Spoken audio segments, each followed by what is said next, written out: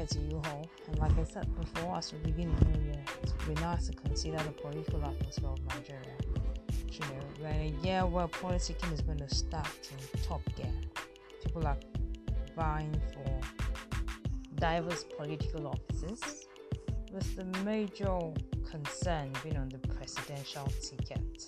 You know, some people believe that the ruling party or Progressive Congress should be pushing to our faces the current Vice President, Professor Yemi Osinbajo. While some people are also of the opinion that the same APC government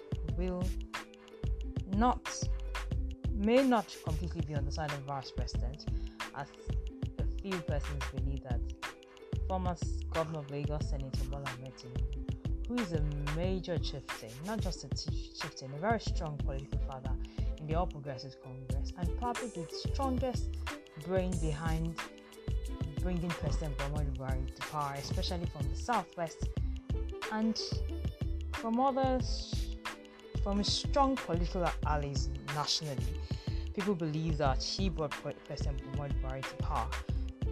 He will be the next person to be considered for the presidential ticket of the APC. Now, whether this is going to put the APC into two separate factions as the days go by, we'll find out. But it's interesting to know that the way the APC is positioned right now, it looks as though they will be shifting the baton to the south. Remember very clearly that Nigeria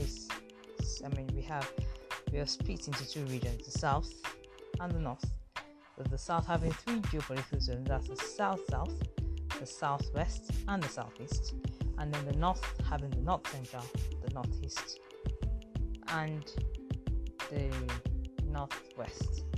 Yes. And so basically for them there's been a lot of anchoring that it's very important that they shift the political baton for 2023 elections to the southwest. And if it goes to the southwest, some people say it's Professor Yemi Osinbajo, some are saying it's Asiwaju Bola Ahmed Tinubu.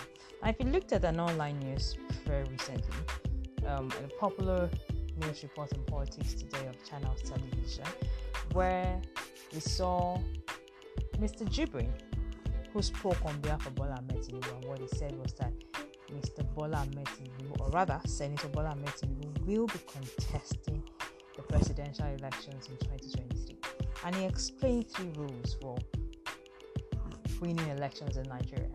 When he was asked, he said, it is one thing to be intellectually competent to be a president, is another thing to have the capacity to be the president, is another thing to have the capacity to win the elections. He believes very strongly that Senator Bola Ahmed Tinubu carries these three. As the days go by and as the political space go by, let's begin to see how things unfold. This is Rachel Afolabi. Thank you very much for listening.